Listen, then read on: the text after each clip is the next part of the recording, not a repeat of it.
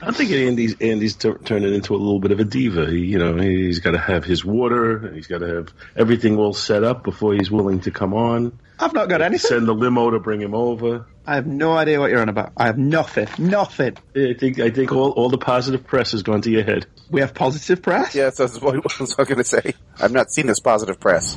I'm Captain Benjamin Sisko. Welcome to Deep Space Nine. Red alert! All crew members report to battle stations. Red alert. Shields up. What shields? You're Starfleet officers! Now start acting like it! Oh, it's just Garrick. Plain, simple Garrick. Dax, we might have just discovered the first stable wormhole known to exist. The wormhole does bring them our way, doesn't it? Everyone wants a piece of the new frontier. This will shortly become a leading center of commerce and of scientific exploration. And for Starfleet, one of our most important posts. Quite a motley crew you've assembled here, Benji. Listen to The Prophets, a Deep Space Nine podcast. And here are your hosts, Andrew Leyland, Paul Spataro, and Dr. Bill Robinson. Bloody hell. Hello, everybody, and welcome to Listen to the Prophets. I'm Paul Spataro, and as usual, I am joined by J. David Weeder. Golden Cat is not in this episode. J. Andrew Leyland. Golden Cat is not in this episode. And once again, we have J. David Pasquarello with us. Golden Cat is not in this episode. Thank you for allowing me to crash. Everybody doing? What about me? Said you. I said J. Bill Robinson. Oh, I didn't hear that. Oh, it was like the J. Giles Gap Band. Oh, sorry. Freeze frame. It's gone cold. My Latinum's gone cold. My Dabo girl's a centerfold. Dabo girl's a centerfold. Oh, we never sang our Dabo Queen song either, Danny. We did not sing our Dabo. We spurred the world that. Because it was not that we stuck it in Paul's head through Facebook. Not at all. You can bet. Never mind. Having the time of your life. Ooh. Anyway. So, anybody got any Star Trek news? Yes. Picard started filming. It's only just filming now? Yes. Because, with them putting out a teaser trailer, and, it is not the new year, despite the fact that this will be coming out early in 2020. The fact that the teaser trailer came out, I figured they had most of the principal photography done. No, it was a very, very early teaser. It's only been filming a couple of weeks. They suck. And this one's going to be on Amazon, but is it going to be like the Netflix one? It's not going to be on Amazon in the States, but it is, or... CBS All Access in the U.S. Amazon Prime everywhere else in the world. They suck. I hate them. Yeah, it does suck. Did they say anything about the premise of the show? It's about Captain Picard. That's it. The teaser trailer was his wine factory. Chateau Picard. Yeah. It's gonna be 10 episodes of him mourning Renee. And then some young bloke comes up to him and says, "You saved the Federation 15 years ago. Why did you resign?" And then Picard gets carried off to this little village in Wales, where he is constantly berated by a series of new Starfleet admirals who constantly ask him why did he resign. And he keeps denying to answer this question because Picard feels that his life is his own. Quite rightly so. And then he shuffles around going, how come Riker never called? How come Riker never called? Why is that giant bubble chasing me? I got Andy's reference. Well, actually, I know that it's supposed to key off of Romulus. Key off? Wasn't that the guy from G-Force? Oh, wait, that's Bill. Nobody knows what you're talking about except for Andy. Andy? Okay. Yeah, that was key off. But it's supposed to key off, launch off of the idea that Romulus was destroyed, the Romulan homeworld. So there's something to do with that. That's about all we know about the premise. I didn't know it was sick. So it's spinning out of 2009. It's spinning out of the 2009 movie. Yes. Yay. So Picard is now in the alternate Kelvin universe timeline. Nope, that's Prime Universe, Andy. Yeah, Prime Universe that the Spock Prime came from. Oh, right. So the Kelvin universe can be completely ignored now. Nope, I'm sure it'll get roped in somewhere. Right. It's all very confusing. Do you remember when it was just one timeline? Well, no, actually, because All Good Things had about 20. So yeah. Remember when before we told kids to get off our lawn? We had one time on it, we liked it. Yeah, so we stuck with it. We went backward and forward in it, and we didn't go off to the side, and we liked it. So I think I am the only one, and this is going to be old news because by now the Blu-ray will be out as of August 6th. I got to see What We Left Behind, the Deep Space Nine documentary. Yes. There's one part I want to talk about, but I'm not going to spoil this part. They map out and break what would have been Season 8, Episode 1. Cool. And at first I'm like, well, the show ended perfectly. There's no need to... And then by the time they got done with this, I'm like, give it to me now. Now. Yeah, I watched a clip that... What's his face? What's his name? Producer guy. Bluebeard. Irish Stephen Bear. That's it. Completely slipped my mind. That he put up, which is the writer's room pitching the teaser. Mm-hmm. And that's all he showed, so it's only about 30 seconds to a minute of footage. And having seen that minute, I'm like, I want that episode. Yeah. Wait till you see the rest of it, though. Right. But there was a revelation, air quotes revelation. They were checking off all the things that Deep Space Nine, addressed. And some people have talked about the documentary being a little self-congratulatory. There's nothing in this that they are saying that we haven't said. But one thing they couldn't check off was, sexual identity. And Irish Stephen Bear is like, we should have had Garrick come out of the closet and be gay right from the start. And so that somehow this has been making the rounds on the internet that everybody's surprised. I thought it was even Andrew Robinson has even said as much. Yeah, that's not really a surprise. Yeah. I just assumed he was. I don't know. And honestly, I don't even know that it's worth exploring, except for the fact if you're trying to send a social message. And if you are, and you do it subtly, and you don't make it, beat you over the head with it, because Star Trek never does that, I'm okay with that. But on the other hand, I don't really care about his sexuality. And then, he was involved with, what's her name, Ducat's daughter. Zayel? Yeah. So, I didn't really see him as having obvious That's sexual... not the way he's described in the book, that... because I'm about 3/4 of the way through A Stitch in Time. It's not in there. I guess if they wanted to put it in the show, that's fine. I never suspected, to be honest with you. Huh. A guy plays Liberace. Oh, guy plays Liberace once, and suddenly he's gay. Well, that was. It doesn't really matter to me one way or the other. Is what it comes down to. But that was one of their regrets was they didn't address it head on. Yeah, but they did address that kind of thing with Dax, who had absolutely no problem being attracted to male, female, Morn. Yeah.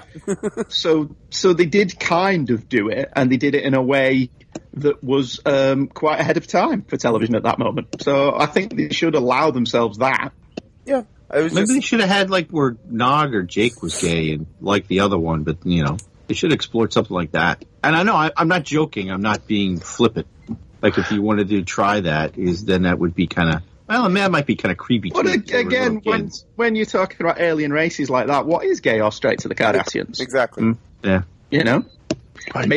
Maybe like in Alien Nation, maybe they need 3 of them to reproduce. We don't know that. In fact, that was really funny in Alien Nation when they had to do that. Oh, I forgot about that. See, I don't know if this is a naive way to look at things, but I don't think that in every case somebody's sexual identity defines who they are. And for that maybe reason, to them. Well, no, but I'm talking about from a dramatic point of view, watching a series such as this, whether or not Garrick was heterosexual, homosexual, bisexual, I don't know that it matters. You know what I mean? It's just not significant to me. It doesn't define his character. His character is defined by so many other traits that seem to be so much more significant from a storytelling point of view. Now, again, they could have done an episode just to kind of, give a social message, and if they had, depending on how well they did it, that would have been fine. But like I said, to me, it's just not that significant. It doesn't change in any way how I look at his character, because that's not how I define him. He's not like, like Dr. Bashir, who spent the first season trying to be a womanizer, and then you find out he's gay. If something like that happened, it would be more significant to how you viewed his character. Does that make sense? I don't know. Mm-hmm. Yes, to me it does. And that's why we asked you on here, Dave. I'm just a simple man, though. Just a simple tailor.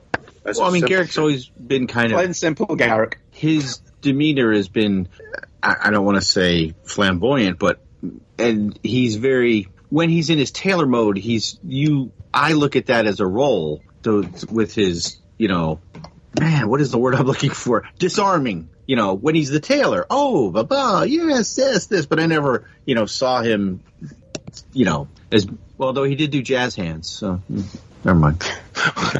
Not sure where you're going. Not sure where I'm going. It's still early. I haven't had enough Mountain Dew. I'm trying to figure out why Ira Stephen Bear pooped in my mouth. That's the... Yeah. Ira Stephen Bear. Get it? Wrong bear. That was a little pre-show discussion. I'll be quiet now. Anything else? No, if that's it, then we'll take a look at who mourns for Morn. His top customer just hit bottom. He left everything to you. Me? And Quark's fortune is about to change for the worse on the next Star Trek Deep Space Nine. Which is a season 6 episode number 12, directed by Victor Lobel, written by Mark Gerard O'Connell. Did you just sneeze? Maybe. Has guest appearances by Gregory Itzin, Brad Greenquist, Bridget Ann White, Cyril O'Reilly, and Mark Allen Shepard as Morn. The plot is that the crew is shocked to learn that Morn has been killed in an ion storm. True to form, Quark sees an opportunity for profit and throws a memorial party at his bar. Sisko interrupts with surprising news. Morn has left Quark his entire estate. Although Morn's financial records indicate that he was broke, Quark searches Morn's quarters for hidden assets. Instead, he finds Morn's ex-wife, Larell, who tells Quark about Mom's hidden retirement. About Mom's. What am I, Bill? Who tells Quark about Morn's hidden retirement fund of 1,000 bricks of gold-pressed latinum. The episode clarifies for the first time that latinum is a fluid which is customarily pressed in small yet highly valuable ratios into gold to make it easier to handle. The gold itself, which unlike latinum can easily be replicated, is worthless by 24th century standards. Quark offers Larell 10% to keep her out of his hair, but he's unable to find the loot. He returns to his quarters and finds 2 alien Jack Nicholson brothers, Crit and Nashk, claiming to be Morn's business associates. They tell Quark that Morn owes them all of the latinum. Quark tries to bargain when Nashk smashes one of Morn's paintings over Quark's head. The 2 parties finally agree to a figure of 50%, and the brothers leave. Moments later, Quark discovers a storage locker claim slip woven into what's left of the painting.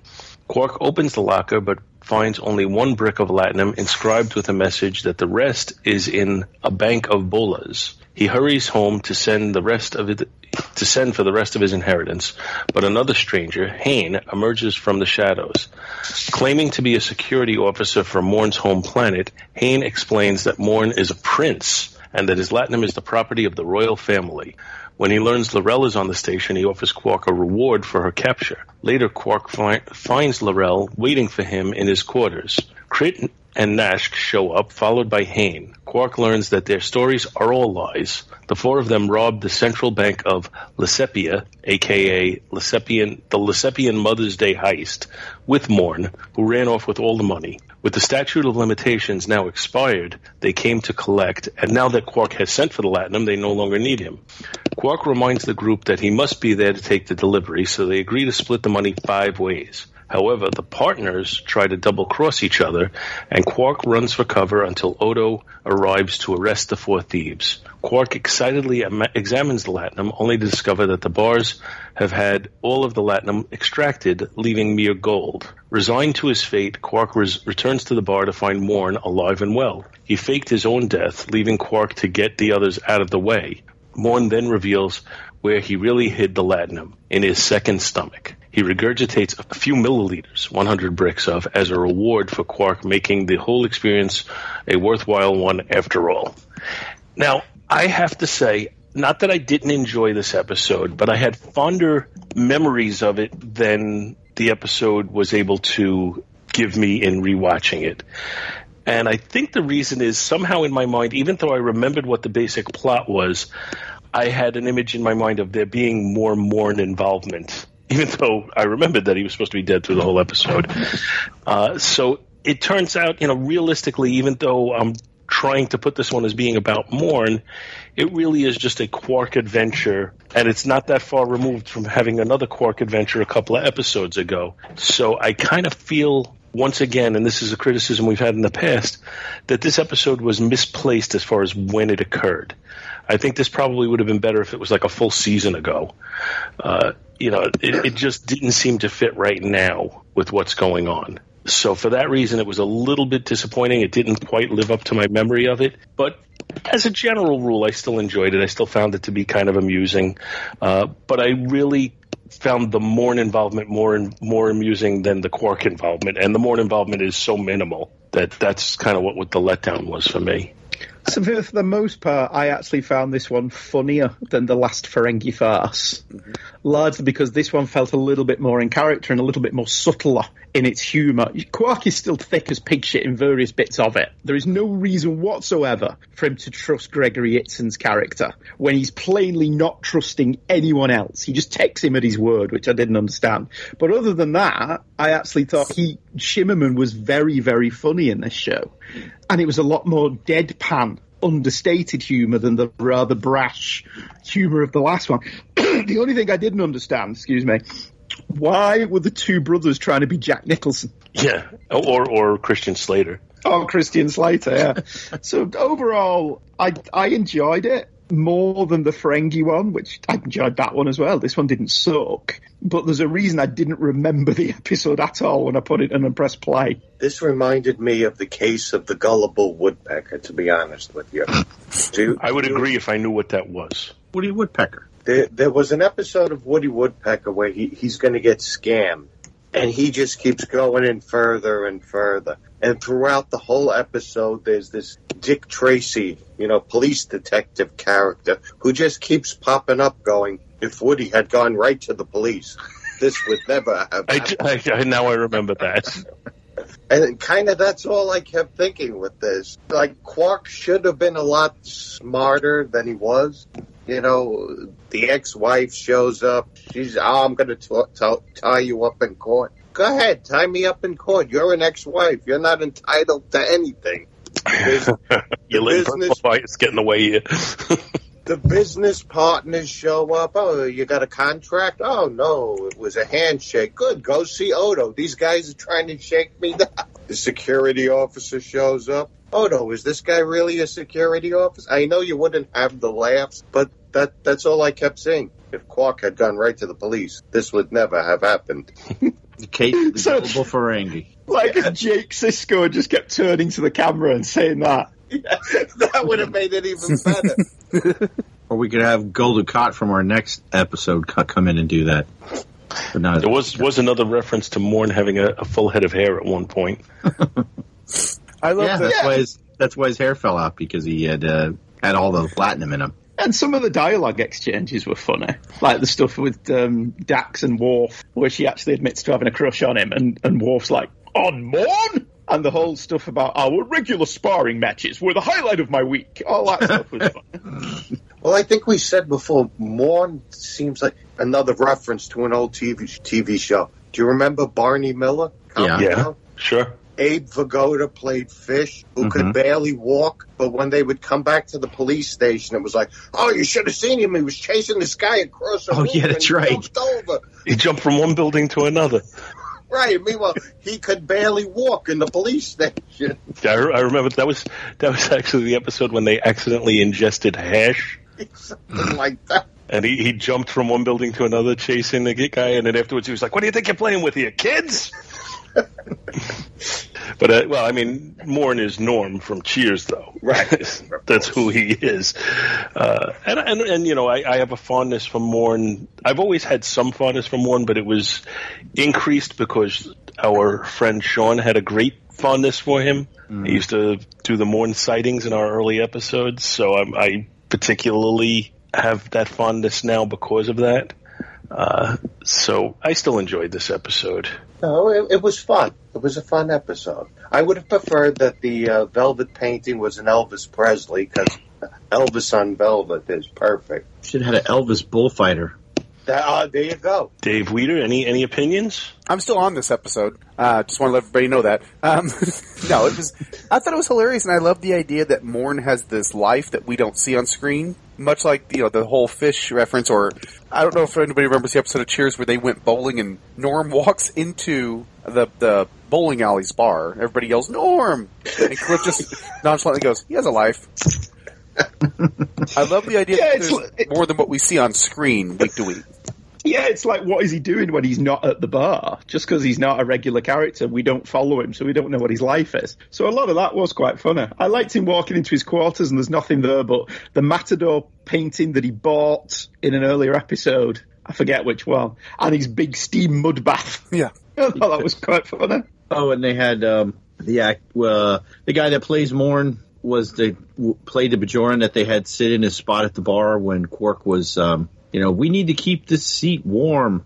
You, sit down. And it was, the same guy, Mark Allen show. Yeah, all of that was absolutely brilliant. All of that stuff with Quark. The only problem I have with that, I did not believe for a second Kira would fall for that. Where he gives that big speech about how Morn's great, and really all he's doing is making sure his profits don't take a hit. And I didn't believe Kira wouldn't see through it. Because I'm watching it going, Quark's a bastard, isn't he? I didn't think she bought in. She was just impressed with his BS ability. It is an impressive ability. Yeah. Don't you remember seasons ago when Kira wouldn't even go on the holodeck because she was afraid Quark was going to copy her and all that, and now she's freely always using the holodeck and.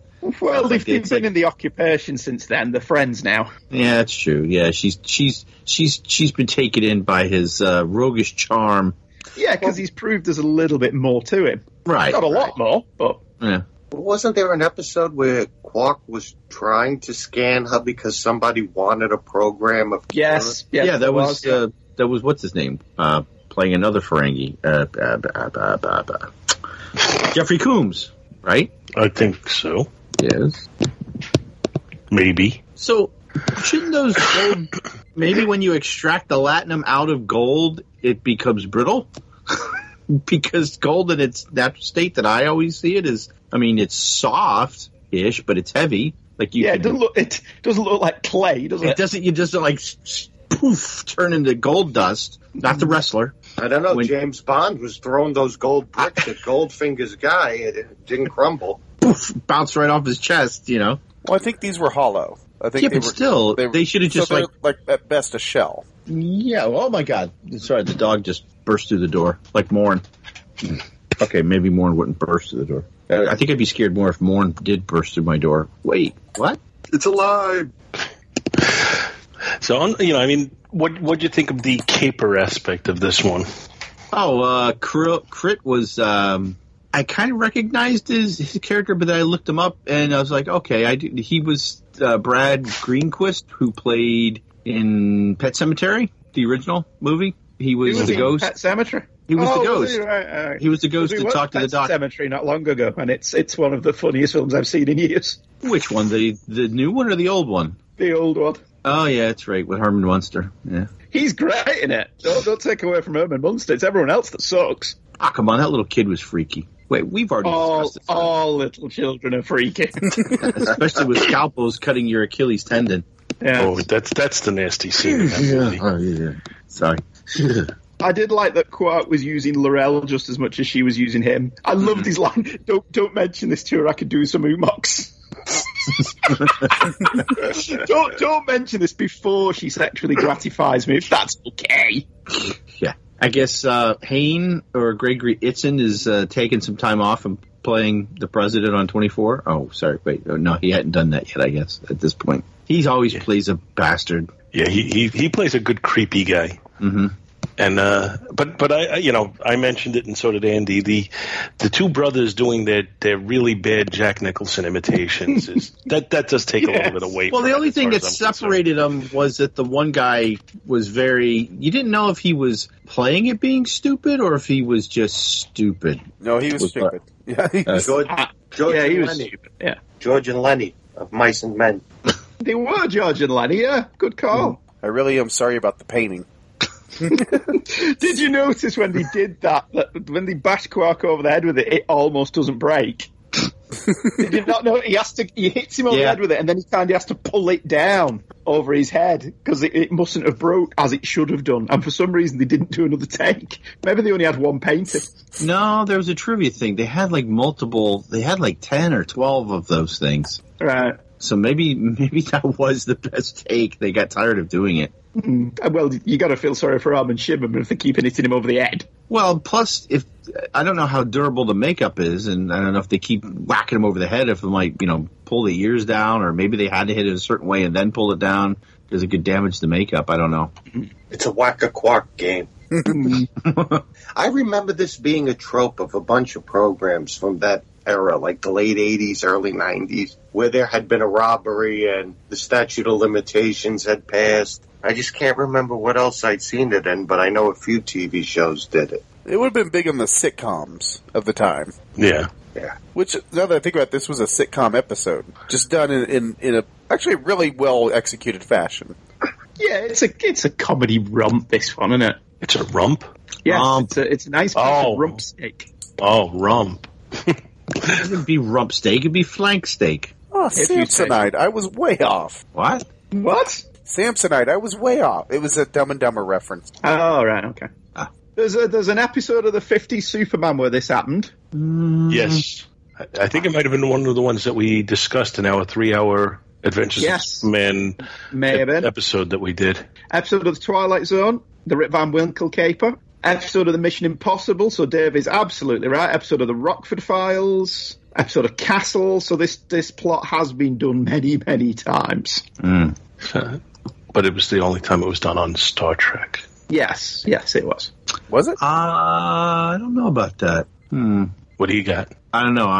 I'm thinking I have seen this plot in Star Trek, though, but I just can't.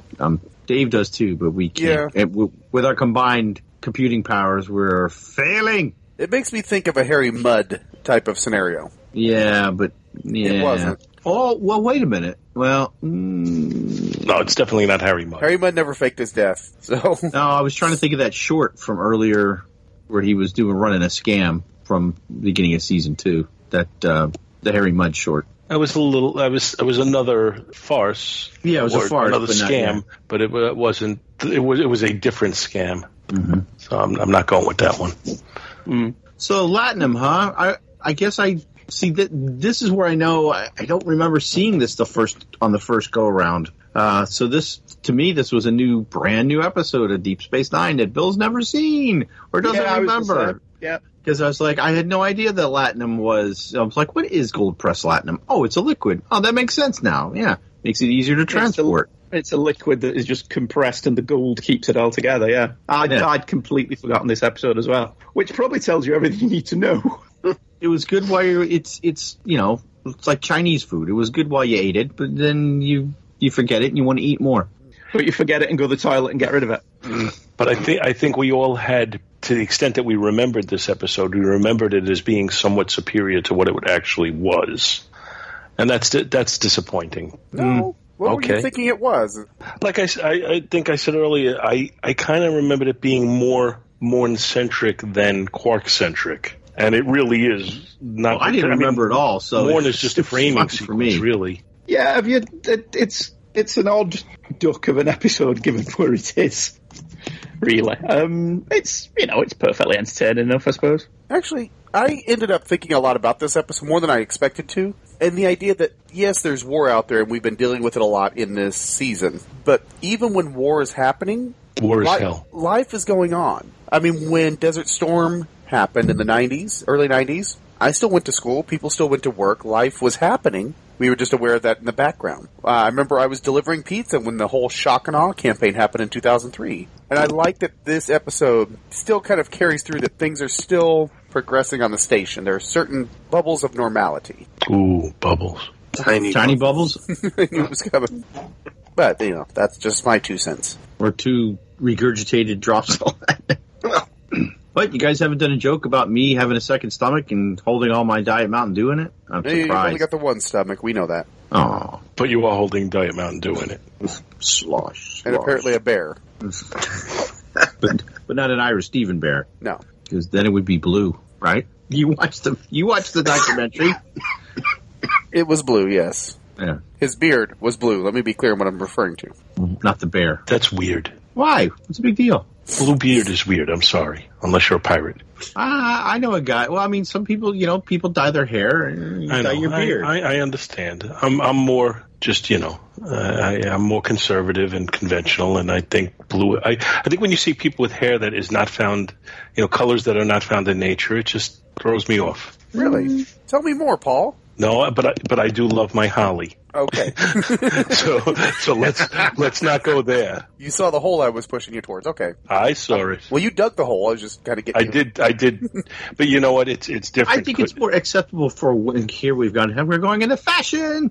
I think it's more acceptable for, at least in our curmudgeon culture that we all live in, because we're old men, for women to dye their hair different colors than to see a man with blue hair. And I guess that, but really, in the long run, more conventional in my thinking, and right. That's okay. I guess I'm an old-fashioned, get off my lawn kind of guy. Right, but in the long run, who really cares what color your hair is? I keep telling my daughter, I'm like, hey, can I get because when I turned 40 or like in my late 30s, I got my hair frosted, and I was telling my daughter, I was like, yeah, I want to do that again. She's like, no. Okay, jeez. So I'll just get a mohawk. Apparently, we're so far off the reservation. Should we just rate this episode? Yeah, should we get this one out of the way? Yeah, get it out of the way. See, and that's exactly the problem I have with this episode, is because of where it falls, it feels like a get out of the way episode. Whereas I think if it had come a season earlier, it would have been more well received by us. So I'm trying to, as we've discussed in the past, I'm trying to rate it on its own merit. I don't want to say, well, it's not as good as what we're going to get, so therefore I have to give it a low rating. I want to just say, this episode, based on what it is, this is the rating it should get. I found it amusing in many ways. Like I said, my memory of it is a little fonder than the actual execution. But I enjoyed watching it again. I didn't remember a lot of the little twists as far as how they worked out. I think they could have done, they could have made the story slightly more sophisticated than what they did, but overall it was kind of amusing. So I'm going to give it the slightly above average rating of 3. What did I give the last Ferengi one? Give me a second and I'll tell you. The last Ferengi one, you gave a 4. Right. I thought this was funnier than that one. But I still don't think it's a 4. So I'm going to go with you and give it a 3. I give it 3 regurgitated glasses of Diamond. Oh, that was me throwing up in my mouth. David Pasquarello, what do you rate this at? I went right down the middle too. 3. I'd give it a 3.5 because I did genuinely laugh through this. Sorry, though. What? When you started that sentence, I almost followed it up with and then I thought I won't interrupt it. Thank you. But you did. But I did anyway. But it's what we do. Yes. Okay, so that's what we think, but what does Blaine think? Oh, come on, Bill. It's not like you don't know this is coming every episode. No, I know. Come on, try and get that spontaneity working, damn it! I'm trying to change things up, man. Well, you threw me off because you just did the and I was like, have I already done Blaine? What does he say? I think I've done that. Yeah, I think you did. I don't think I've done the theme to Hawaii Five-0, have I? Blaine. I think you have. What's that? God, man. We ought to start a spreadsheet for what does Blaine say. What does Blaine say? I don't think we've done the Jake Oz band. What does Blaine say? What does Blaine say?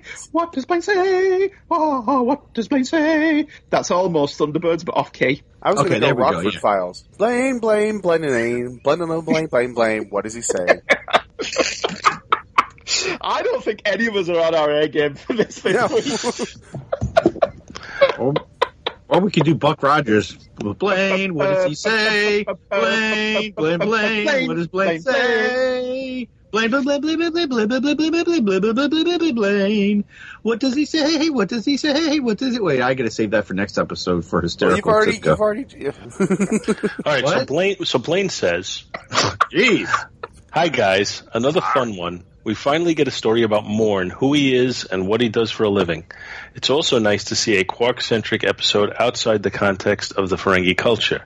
Still, there isn't really any sense of lasting implications in this one, so it just feels a bit empty in the context of the first half of the season. Blaine. Yeah, I'd say that's probably about right, and, it looks like Blaine is giving it some criticism similar to mine, that it's just the placement of the episode is not really ideal for it. And I guess that's not the episode's fault, but I think they could have done a better job of putting it in a place where it was going to just stand out a little bit more on its own merit. If it makes you feel any better, Armin Shimmerman doesn't like this one either. No, that doesn't make me feel better. Okay. For some reason, I just wondered if Morn's last name is Pliskin. I don't know why. So, that's it for Who Mourns for Morn. We were all quiet there because we were mourning for Morn. What are we doing next time? Next time, an all-new episode. This is real for Benny Russell. Far beyond the stars. A dream of the past. I am a writer. Deep Space Nine is a very intriguing title. Becomes a vision for the future. Your hero's a Negro captain. It's not believable. Trapped in time. I think I'm losing my mind. Living another life. Maybe this is all happening for a reason. Cisco faces his greatest enemy. Things are going to change. They have to. Racism. On the next Star Trek Deep Space Nine. Bye. Bye-bye. See ya. See you later. Listen to The Prophets, a Deep Space Nine podcast, is a Two True Freaks presentation. It is hosted by Andrew Leyland and Paul Spataro. The music and sound clips used in the show are copyright CBS and Paramount Entertainment. If you like to buy stuff from Amazon, and who doesn't, why not drop by the twotruefreaks.com website, where if you click the little link that we have there, it will take you straight through that site, and whilst it won't cost you any extra, we'll put a few shekels in our tip jar, which helps create content like this. We very much hope you enjoyed listening to The Prophets. Every episode is dedicated to the memory of our pal, Sean Engel. We could just do a whole show like we're Adele trying to talk to Dave. Hello. I heard the laughter. I can hear the laughter. Is that a metaphor? Or Lionel Richie. Or, I'm trying to think of who else. England Dan and John Ford Coley. What? Who was that? England Dan and John Ford Coley. They sang that song, Hello there, it's been a while. Not much. How about you? I think your pop culture references need work, dude. It's a bit dated, I admit. Isn't that a 70s song? Yeah, it's a 70s song. Is that the one? No, that's not the one with the guy in the cab, right? That's Old Lang Syne. No, that's another Old Lang Syne. That's I can't think of what his name is. Dan Fogelberg. This is England, Dan and John Ford Coley. It's the one. I'm not talking about my linen. Oh yeah. I don't want to change your mind. There's a warm wind blowing, the stars are out, and I'd really love to see you tonight. England, Dan, and John Ford Coley. Wow, that roused Alvin out of his sleep. He just walked in. Meow, meow, meow, meow, meow, meow, meow, I admit it's a deep reference. It's a deep cut.